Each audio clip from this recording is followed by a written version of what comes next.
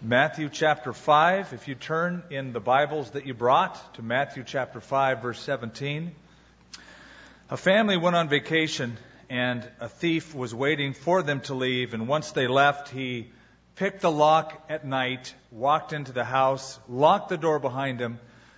And as he was going in the darkness through the hallways, he heard a voice. The voice said, "Jesus sees you, and so do I." Well, this startled him. Turned on his flashlight and pointed it in the direction of the voice. Didn't hear anything, turned it off, kept going through the house, heard it again. "Jesus sees you, and so do I." Then he made his way into the kitchen where he thought the voice was coming from, turned on the flashlight, and there on the countertop was a parrot in a cage. And as the flashlight was on the parrot, he heard the voice once again. This time he saw it was the parrot saying it. And the parrot, sure enough, said, "Jesus sees you, and so do I." Well, he sighed, like, great, no big deal. It's just a dumb parrot in a cage. He turns on the light, and there on the floor, next to the counter where the parrot cage is a Doberman Pinscher. Crouched, teeth glistening, gnarling, and then the parrot says, "Attack, Jesus, attack." Now that brings up a question. And here it is. Believe it or not, it does bring up a question. Which Jesus do you follow? You say, wait a minute, which Jesus? Isn't there only one? Are there more than one? Oh, yes, there are. You see, Paul in 2 Corinthians 11 says, if someone comes to you and preaches to you another Jesus other than the one we have preached, you might put up with it. There are different ideas that people have constructed in their minds as to who Jesus is. For instance, some people have the sentimental anything goes Jesus. He would be the one who would include everyone and everything. He would kiss little babies, pat them on the head. Anything goes, no matter what you believe. Other people have the good man, high example, but certainly not God Jesus. They see Jesus as the finest human example who ever walked the face of the earth, but he's certainly not God in human flesh. And then there are those people who have the attack Jesus. That's the one they believe in. They think that Jesus is always mad at people, always angry, brow is furrowed. He's having a bad Messiah day every day. It's a different Jesus. Virtually every cult in America and every religious system on earth has some idea of who Jesus Christ is. So I ask the question, which Jesus do you follow? Because that's part and parcel of another question. And the question is this: what do you think about the Bible? Personally, what do you think about the Bible? And the reason it's all part of the same question is because many people say they follow Jesus, and yet they don't hold the same view about the Bible that the Jesus they say they follow has. For instance, some people look at this book and they say, well, I like the Bible. It's impressive literature. In fact, I even took a course one time in college, The Bible as Literature. And it is an inspirational book. But what they mean by inspirational book is, Shakespeare was inspirational, and so is the Bible. Or people will say, well, the Bible's a good thing to have. After all, we all are Americans, and that's part of our culture historically. It's a good thing to write names in, births in, deaths in. It's a great thing to press flowers with. Everybody should have one. If that is your view of the Bible, you're not truly following Jesus of Nazareth, who referred to the Bible, in this case, the Old Testament, 64 times, it's recorded in the Gospels, and always as the inerrant, infallible Word of God, the Scriptures.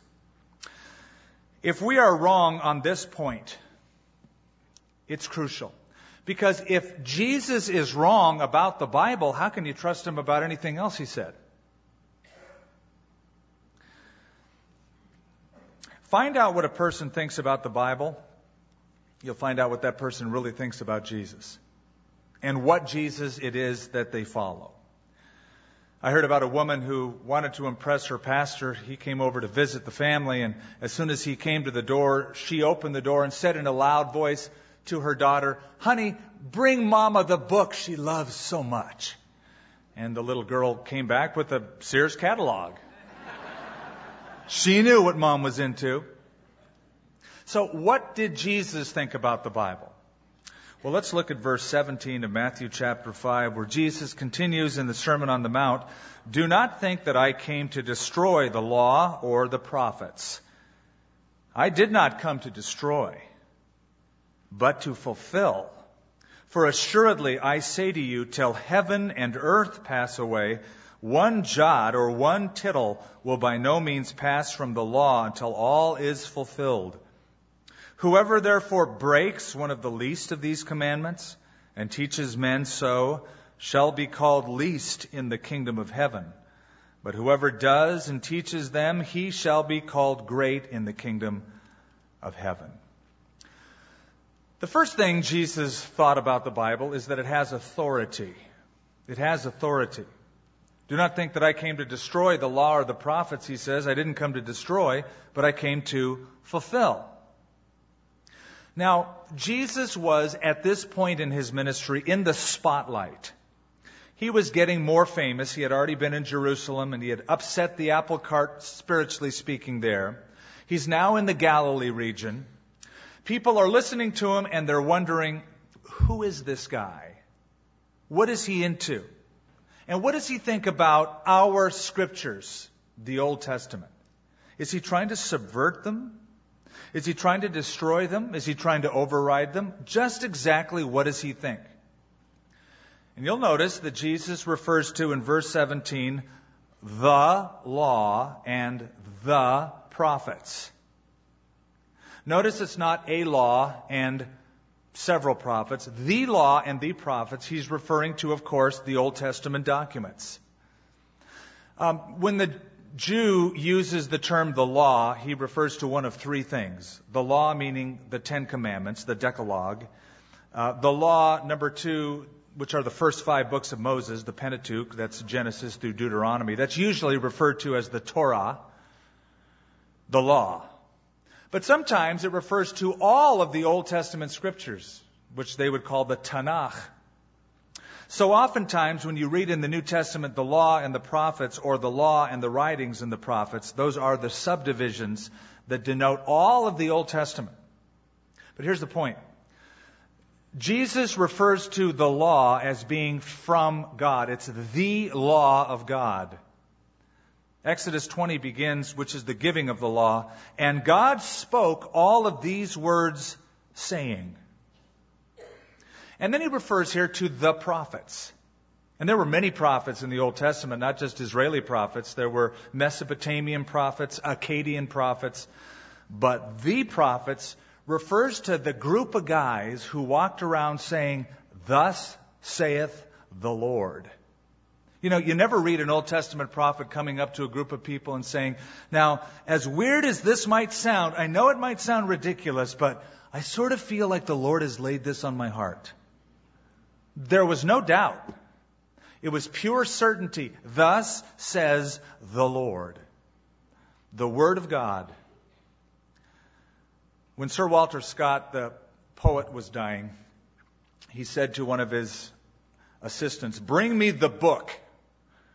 And the guy said, "Well, Sir Scott, you have so many books. Which one are you referring to?" He said, "Bring me the book, the Bible. The only book for a dying man." And it's not only the only book for a dying man, it's the only book for a living man or a living woman. It's the book. And Jesus here, by his statements, is upholding everything God ever said in the law and the prophets, saying this is the book. This is God's voice. Whenever Jesus referred to the Bible, it was always as very authoritative. He said in Matthew chapter 4 to Satan, who was tempting him, "It is written." And then in John chapter 10, he said, to whom the word of God came, and the scriptures cannot be broken. And then again, 5 times Jesus said to the leaders, the scribes, the Pharisees, the Sadducees, words like, have you not read what is written in your law? Or don't you know what David said or what David wrote? Now, that's important because if you don't share the same view of the Scripture that Jesus shared, it'll be pretty obvious in your life. I meet people all the time who are Christians, but they're very unstable, and it all comes down to how they really view this book. Can you rely upon these promises? Is this or not the Word of God? Some people can only be described as having a Dalmatian theology. That is, the Bible is inspired in spots. You don't know which spots exactly they think it's inspired in, but yeah, I believe the Bible's inspired. At least that part I believe in. I don't know about that other stuff, and their lives are very unstable. Tyndale House, which is a publishing company for Christian literature, did a study and reported 90% of Bible readers feel at peace all or most of the time, as compared to only 58% who read it less than once a month. They went on to say 92% of frequent Bible readers report knowing a clear purpose and meaning for their life, as compared to 69% of infrequent Bible readers. You know, there's something about living with a sense of authority that lets you go through life not saying, oh, I don't know, but going, I can rely upon what he said. There's a village in Europe. I think it was a German village because they had the clock in the center of the town, the glockenspiel. And it was the clock that everybody in town knew was authoritative. It set the time for everyone. Until one day, the glass broke. And what happened when the glass broke is people started reaching in and setting the clock according to their own watches. Well, you can see that would be crazy because somebody would say, well, that can't be right. And he'd set the clock ahead and somebody would come back the next day. I don't think that's right. They'd set it behind. Pretty soon, nobody knew what time it was. There was no more standard authority because people were setting it according to what they felt it was like. According to Jesus, the Bible has authority. Something else, not only the Bible has authority, but according to Jesus, the Bible demonstrates accuracy. Look at verse 18. For assuredly, I say to you, till heaven and earth pass away, one jot or one tittle will by no means pass from the law till all is fulfilled. Wow. It doesn't sound like Jesus had this view of the Bible, that it's just a handy little book to have around to press flowers in, or it's fine literature. By that statement, by the way, there's no stronger statement of God's Word being God's Word down to every letter and every mark. Notice the term jot. That's an anglicized revision. It's a transliteration of the Hebrew word yod. Not one yod, which is the smallest letter in the Hebrew alphabet. It looks just like a comma or an apostrophe. A tittle is even smaller than a yod. It's a distinguishing mark, a little protrusion off of the end of a letter that would distinguish one letter from another letter. We would say something like the dotting of the I or the crossing of the T. Not one jot, not one tittle will by any means pass from the law. In other words, it's God's Word down to every letter, every mark, inerrant, secure. I want you to watch something in how Jesus handles the Scripture. Turn over to Matthew chapter 22 for a moment. And I'm having to turn to a story where Jesus is having a little confrontation with leadership. These were the scribes, the Pharisees. Actually, this group was the Sadducees. And they were having an argument about the issue of marriage and the resurrection. Look at verse 23. Matthew 22, verse 23. The same day, the Sadducees say there is no resurrection. Can you imagine living your life without any hope of the resurrection? Maybe that's why they were called sad, you see? They came to him and they asked him, saying, "Teacher, Moses said that if a man dies, having no children, his brother shall marry his wife and raise up offspring for his brother." Now get their example. There was with us 7 brothers. The first died after he had married, and having no offspring, left his wife to his brother. Likewise the second also, and the third, even to the 7th. You get the story? Here's a group of guys, and one marries a wife, and he dies, so the second brother gets the wife, and he dies, and then the third dies. And after a while, wouldn't you wonder about this gal? Like, what is she putting in the eggs or in the coffee? But it's a ridiculous example. They all die, but they all married her. So here's the question. Last of all, the woman died also, verse 27. Verse 28, therefore, in the resurrection, whose wife of the 7 will she be? For they all had her. And I can just see them kind of pulling their robes up like, we got him. He cannot answer this dilemma. Notice how he answers it. Jesus answered them and said, "You are mistaken, not knowing the Scriptures nor the power of God." Now he explains, "For in the resurrection they neither marry nor are given in marriage, but are like the angels of God in heaven. But concerning the resurrection of the dead, have you not read what was spoken to you by God, saying, 'I am the God of Abraham, the God of Isaac, the God of Jacob'? God is not the God of the dead, but of the living." When the multitudes heard this, they were astonished at his teaching.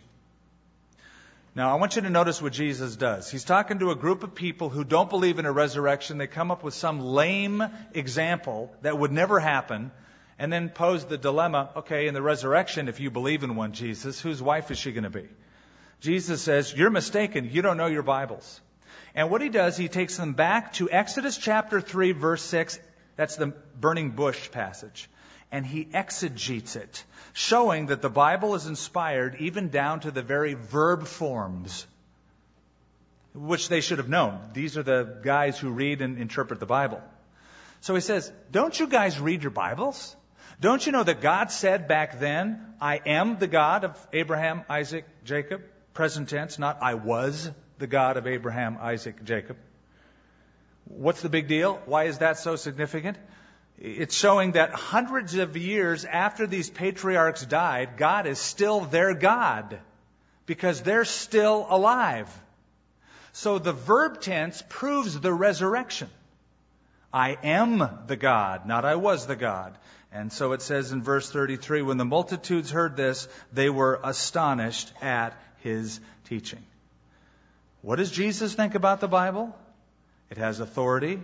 It demonstrates accuracy, and they should have known that, even down to the verb forms. That's why when we study the Bible, we should study nouns and verbs and adjectives and context and syntax. I know it might sound boring like some English course, but you'd be surprised how God can speak through the use of these things. There was a woman. She was traveling over in Europe, and her husband was back home in the States. She saw a bracelet. She wanted to buy it. So this is before cell phones, she wired him a message. She said, found beautiful bracelet, only $75,000. May I buy it? Well, he immediately wired back, no, comma, price too high. Exclamation point. Well, the wire operator left out the comma. You say, oh, just a comma. Oh, but that changes the whole meaning, doesn't it? Because instead of no, comma, pause, price too high, you leave out the comma and it's no price too high. She bought it. That comma cost him $75,000. According to Jesus Christ, the Bible is accurate down to the jots and the tittles, the commas, and the verb tenses. That's why when you read about what Jesus says about the Old Testament, like in Matthew 19, he affirms the creation of the heaven and earth. He affirms the existence of Adam and Eve. In Matthew 24, he affirms the fact that the earth was judged by a flood and it was universal. He spoke about in Luke chapter 11 a great fish literally swallowing Jonah, and Jonah being in the belly of the whale 3 days and 3 nights. He spoke of the destruction of Sodom and Gomorrah, literally. He spoke of manna falling from heaven, literally. Now we got to deal with all this. Because is Jesus right about these things? If not, we got bigger problems. Because if Jesus said these things and he was wrong, it means, number one, he was ignorant about them. He just actually really believed those things happened, but they never really did because we know better now scientifically. And if that's true, how can you trust Jesus when he says anything? Or Jesus was wrong when he said that, and he was accommodating the ignorance of his time, which makes him a liar. And you have difficulty following someone who says, I'm the way, the truth, the life, no man comes to the Father but by me, the founder of Christianity, if indeed he's a hypocrite and a liar. In Indiana, the state parks have some inns, motels. 6 inns are in the state parks in Indiana. And in each of these motel rooms, there's a Gideon Bible placed. And how I love the fact that the Gideons have been persistent around the world in placing the Word of God in hotel rooms. The ACLU found out about it, that there are inns in state-run parks. And so the ACLU got together and they pressured the Department of Natural Resources to put warning labels on all the Bibles. And on the Bibles is a warning label with a picture of the Bible, and it says this, warning, literal belief in this book may endanger your life and health. Then it advises that the Bible is a violent, racist, and sexist fable. That's the ACLU. Jesus, our Lord and Savior, says it is authoritative, it is accurate, it is historical, you can trust it. Now, you might be sitting here this morning and go, okay, I hear you, but is there any real demonstration of that? You say Jesus believed that, but how would you demonstrate that it's accurate?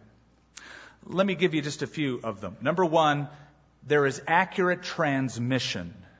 Listen carefully, accurate transmission. In other words, centuries of copying and recopying and distributing the Bible has not marred its message. Finest example is the Dead Sea Scrolls. The Dead Sea Scrolls were found in the 1940s over in the Dead Sea area of Israel. Up until that point, the oldest manuscripts that we had of the Old Testament came from 900 AD.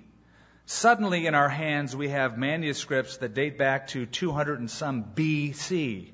1,100 years older than the oldest manuscripts we possessed.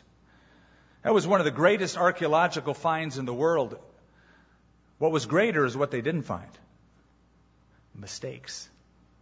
They started copying and comparing these documents that were 1,100 years removed from each other, and they said, they're exactly the same. There are no mistakes. So when anyone comes to you and says, well, you know, zealous monks copied and recopied and inserted and reinserted and changed it over the years, they haven't a clue what they're talking about.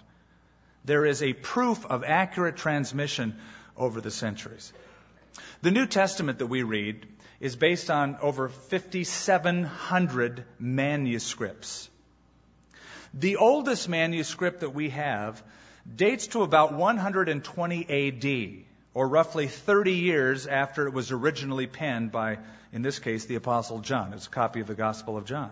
5,700 manuscripts, the oldest that we have, 30 years after it was originally written. Compare that to the Gallic Wars written by Caesar. We have 10 copies of it in existence. The earliest copy that we have of the original is 1,000 years after it was written. The writings of Plato, we have 7 manuscripts in existence. The earliest copy that we have is 1,200 years after it was originally written. The writings of Aristotle, we only have 5 in existence. The earliest copy dates 1400 years after it was originally written. So you compare the transmission of the Scripture and some of these other documents, and you say, wow, an accurate transmission is provable. Second is reliable history.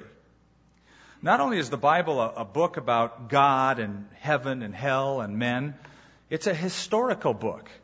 It speaks about real people, real places, real events. And it's fun to watch what happens when the archaeologist sets his spade to uncovering the accuracy of the Bible. Years ago, scholars, quote, unquote, would read sections of the New Testament like where it mentions the pool of Bethesda in John chapter 5. And they went, oh, there is no such thing as a pool of Bethesda. We've never uncovered one. In all of the archaeology of Jerusalem, it's not there. These guys are wrong. A few years later, they started digging around the Antonia Fortress area of Jerusalem, and guess what they found? The pool of Bethesda, with 5 covered porches and an intermittent spring like the Bible talks about. And I've been to the pool of Bethesda. And if we ever get to go to Israel together again, I'll show it to you. Or Pontius Pilate. Scholars said there is no Pontius Pilate. It's mentioned in the Bible, his name is, but there has never been in the history of the Roman annals a procurator named Pontius Pilate. And so they scoffed it until they started digging around Caesarea by the sea. And there in Caesarea Philippi, they uncovered this huge stone. You can see it today. It's sitting right out front. It talks about the reign of Tiberius and the procurator of Judea, Pontius Pilate. And every time that happens, the skeptics go, and they're suddenly silenced on that point. Accurate transmission, reliable history, unified message. Unified message. Think of the Bible this way. You have here 66 books written over 1,600 years by more than 40 authors in 3 languages from 3 different continents, a variety of different backgrounds and educational strata, all speaking about the most controversial subjects in the world. The existence of God, the origin of man, the problem of evil, the destiny of humankind. What are the odds of all those guys with those backgrounds writing about exactly the same thing and being in agreement? Well, you could do an experiment. Get 10 people from your neighborhood. Never mind 66 with different languages. Just 10 people from your neighborhood with the same language, the same educational background, and discuss one controversial subject, like the meaning of life. You'll have 10 different opinions, at least. Or what if you were to treat a patient based on 25 different medical books from the last 1,600 years? You'd kill them. Because you'd have to take stuff from headhunters, Native Americans, modern medicine, put it all together. It wouldn't agree. You'd create a Frankenstein. And number 4, prophecy. Accurate transmission, reliable history, unified message, and fulfilled prophecy. So much of the Bible was written before events actually took place. God predicted 400 years the children of Israel would be in Egypt. God promised the children of Israel would be captive in Babylon 70 years. God even predicted the names of people like Cyrus hundreds of years before they even were born. All of this showing this is the Word of God. Now, in hearing that, you might say, well, Skip, if that's true, then why is the Bible always under attack? Why aren't the works of Plato, Aristotle, etc., the Gallic Wars of Caesar, why aren't these documents under attack? Good question. Glad you asked it. Roy Aldridge observes this: Satan does not waste time in ammunition. Professors who are being paid to teach philosophy, English, biology, and mathematics often take time from their class period to undermine the Bible and Christianity. I've had this happen when I was in college. Why are they not doing the same with sacred books of other religions? The answer is that Satan, the original liar, is sympathetic with books that lie. His real enmity is directed against the book of truth because it spells the dynamite for his defeat.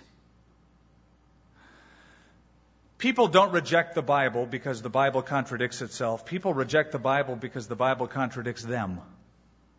And they'll do any smoke and mirrors operation they can to say, well, you know, it's not really reliable. A bunch of zealous people just made stuff up through the centuries. That's easily debunked. And according to Jesus, the Bible has authority. The Bible demonstrates accuracy. Number 3, according to Jesus, the Bible will have longevity. Look at what he says in our text. Back in Matthew 5, for assuredly, verse 18, I say to you, until heaven and earth pass away, or the universe as we know it, the world, pass away, not one jot or one tittle will by no means pass from the law till all is fulfilled. God's word will outlast the universe and will outlast the skeptics who mock it. In the year 303 A.D., Diocletian, the Roman emperor, made it illegal for anyone to have a copy of the Bible. Anyone found with a copy of the Scriptures was instantly killed. His idea was to eradicate Christianity, he said, from off the face of the earth, from out of the Roman Empire. It didn't work. Years later, taken into more modern Europe, in the 1700s, the French unbeliever, the infidel, Voltaire, made a prediction publicly. He said, within 100 years, I, by my writings, will overturn Christianity and prove that what the apostles said was wrong. Within 100 years of his death, the Bible societies in Europe used his home to print and distribute Bibles throughout Europe. I love the irony of God. It's like, yeah. In Isaiah chapter 40, we read, the grass withers, the flower fades, the word of our God stands forever. And then Jesus comes along and he elevates what he says with the same par as all of the prophets in the law. When he says, heaven and earth will pass away, but my words will never pass away. I've always loved John Clifford's little quip about the Bible and how it has lasted through the ages. He said, I paused one day beside the blacksmith's door and listened to the anvil ring the evening chime. Looking in, I saw upon the floor old hammers worn from beating years of time. And so I thought, the anvil of God's word, for ages skeptics' blows have beat upon, and though the sound of infidels was heard, the anvil is unworn. The hammer's gone. All gone. And every generation a new voice comes up and a new Newsweek article is written and USA Today puts some little quip in it and people go, oh, see? Or a new book is written and, oh, the Bible is false. And they all just go away. And the Bible outlasts, outlives, and will stand forever. So, according to Jesus, the Bible has authority. The Bible demonstrates accuracy. The Bible will have longevity. Number 4, the Bible reveals a personality. Look at how in verse 17 Jesus steps into the text itself and he says, do not think that I came to destroy the law or the prophets. I didn't come to destroy, but to fulfill. Now understand that these leaders in Israel were a bit nervous with Jesus' authority that they noticed. And maybe he would say something that would get people's minds and eyes and belief off of the Old Testament scriptures as they know it. So he's saying, boys, I didn't come to destroy the Bible. I'm the theme of the Bible. The Bible was written about me. I'm the hero of the book. In one portion of the Gospels, Jesus says to the Pharisees, you search the Scriptures because in them you think that you have eternal life, but these are they which testify of me. In another section, Jesus said, if you believed in Moses, you'd believe me because Moses wrote about me. See, he constantly places himself as the fulfillment of the Scripture. It is estimated that Jesus fulfilled at his first coming some 322 predictions. That he would be born in Bethlehem, that he would be of the tribe of Judah, of the lineage of King David, born of a virgin, etc., etc., etc. And the odds of fulfilling those are astronomical. Jesus fulfilled the requirements of the Mosaic law. He fulfilled the sacrificial part of the law, that he was the sacrifice for sin. And a lot of people who have studied this, even on the Old Testament level, have come to faith in Christ. One that comes to mind is a guy by the name of Rabbi Leopold Cohen, a European rabbi who was studying the Scriptures, the Old Testament. And as he studied the Old Testament, he came to the conclusion that the Messiah of Israel has already come.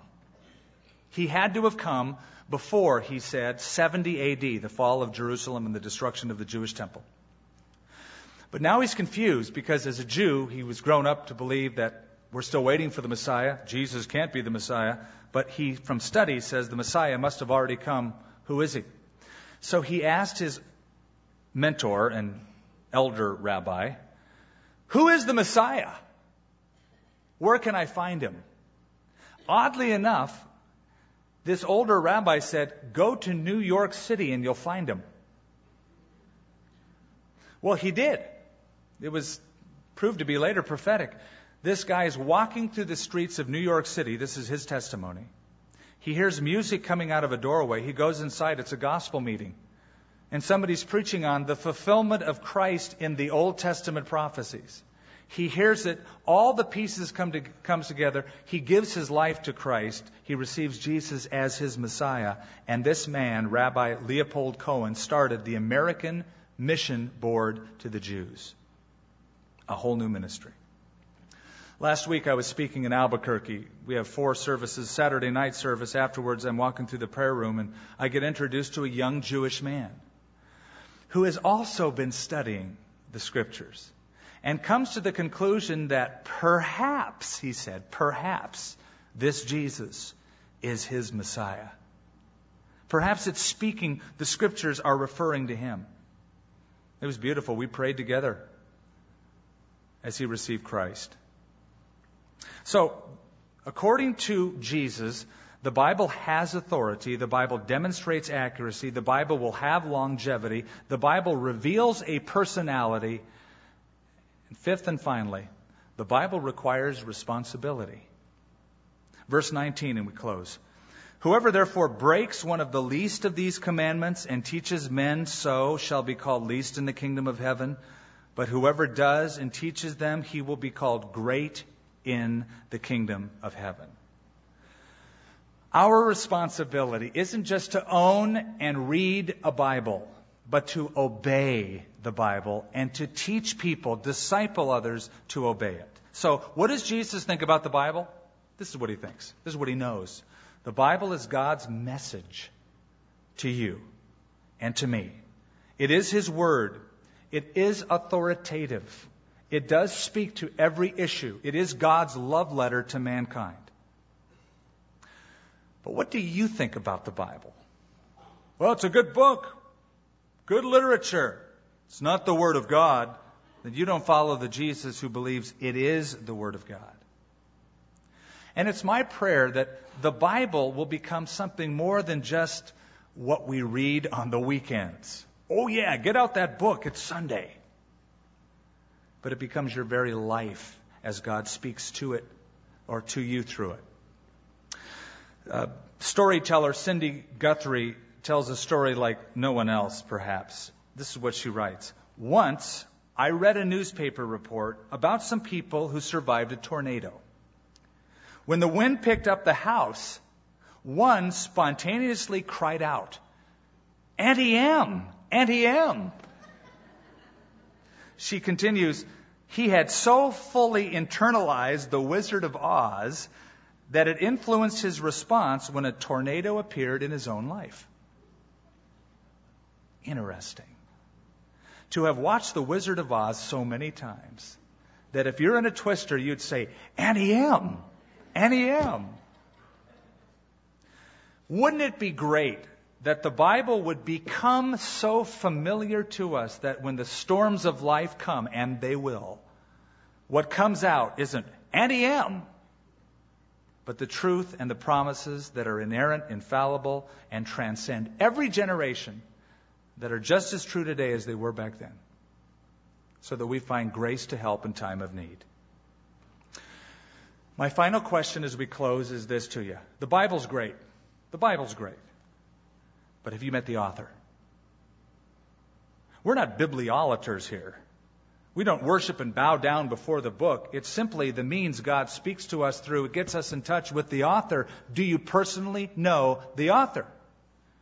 Have you personally received Christ as your Savior, as the one who runs your life? Have you given him the pink slip and said, drive, I'm yours? Let's pray together. Let's all bow our heads. Heavenly Father, in this room this morning are gathered so many different kinds of people with many different kinds of needs. It's so wonderful to come before you and realize you are the same yesterday, today, and forever. And that your word that has impacted and influenced cultures for generations speaks to us today.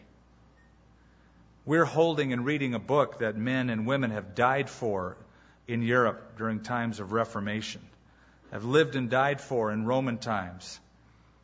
Around the world, there's great persecution in countries where brothers and sisters are reading this book. And every time we get together, we hear a message from heaven as the Word of God comes alive to us. And so we would pray that every Christian in this room would be devoted to hearing your voice, obeying it, and teaching others to do it. And then we'd also want to pray, Lord, for someone who's come with us today, or maybe has come for a while, maybe has even come to church for a long time. And they've come to church, but they haven't really come to Christ yet. They haven't surrendered their life personally to obey Christ, to turn and repent of sin and embrace Jesus as Lord and Savior. And I pray that would happen. As we're praying right now around this auditorium, if you're here this morning and you want to give your life to Christ, you want to surrender and receive Jesus, and you'll start, friend, a whole new life from this day forward. God will change you. God will give you hope, meaning, purpose, peace, and then heaven afterwards. If you're willing to receive Christ as your Savior this morning, maybe you've never done that, or maybe you did that as a child. It's been so long, but it really hasn't meant much in the last several years. I'm going to give you that opportunity right now. If you want to receive Christ, I want you to raise your hand up in the air as we're all praying. Our heads are bowed and we're asking God for this. You raise your hand up and you say, pray for me, Skip. I'm going to give my life to Christ. Include me in your prayer as you close this service. Raise your hand up so I can see it. God bless you. Yes, ma'am. Right over here to my right. And toward the back. Yes, sir. And right up on the side in the front. Yes, ma'am. Anybody else? Slip that hand up. Father, we want to thank you for people around this room who have indicated that need. It's wonderful for us week by week to see it, to rejoice in it, because we realize that these are more brothers and sisters that we can help in learning your word and following after you. And so we pray for each one who has that raised hand. Come in and heal the heart and change the life. Do your work. Do a new work. We ask in Jesus' name. Amen. Amen. Amen. Amen.